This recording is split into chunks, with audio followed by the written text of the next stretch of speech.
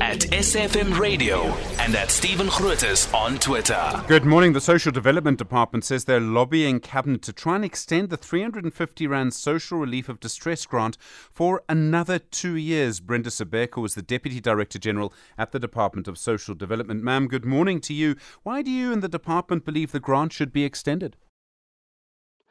Good morning, Stephen, and good morning to your listeners. We think it should be extended because we think the reasons for its introduction have not changed. There's still poverty, there's still hunger, there's still unemployment in the country. The people who are accessing that grant are showing us every month when we look at their income levels through their bank accounts that they have less than 624 rand in their accounts. So we think that it's very important to make sure that people have at least enough money to be able to buy food. So until that happens, we have to continue with the grant. Should it stay at 350 Rand or should it be increased? No, of course it must be increased. With the 350 Rand, it hasn't been increased for like 3 years. The value has been really eroded by inflation over that period. So we think that it must be increased in order for it to keep up with inflation and in fact increase to be sufficient for them to at least buy a basket of food for the month. And I mean, the obvious question is where the money comes from. If we look at government finances, do you think there's scope for this? We think government must fund scope because for us, this is the biggest priority that government should have.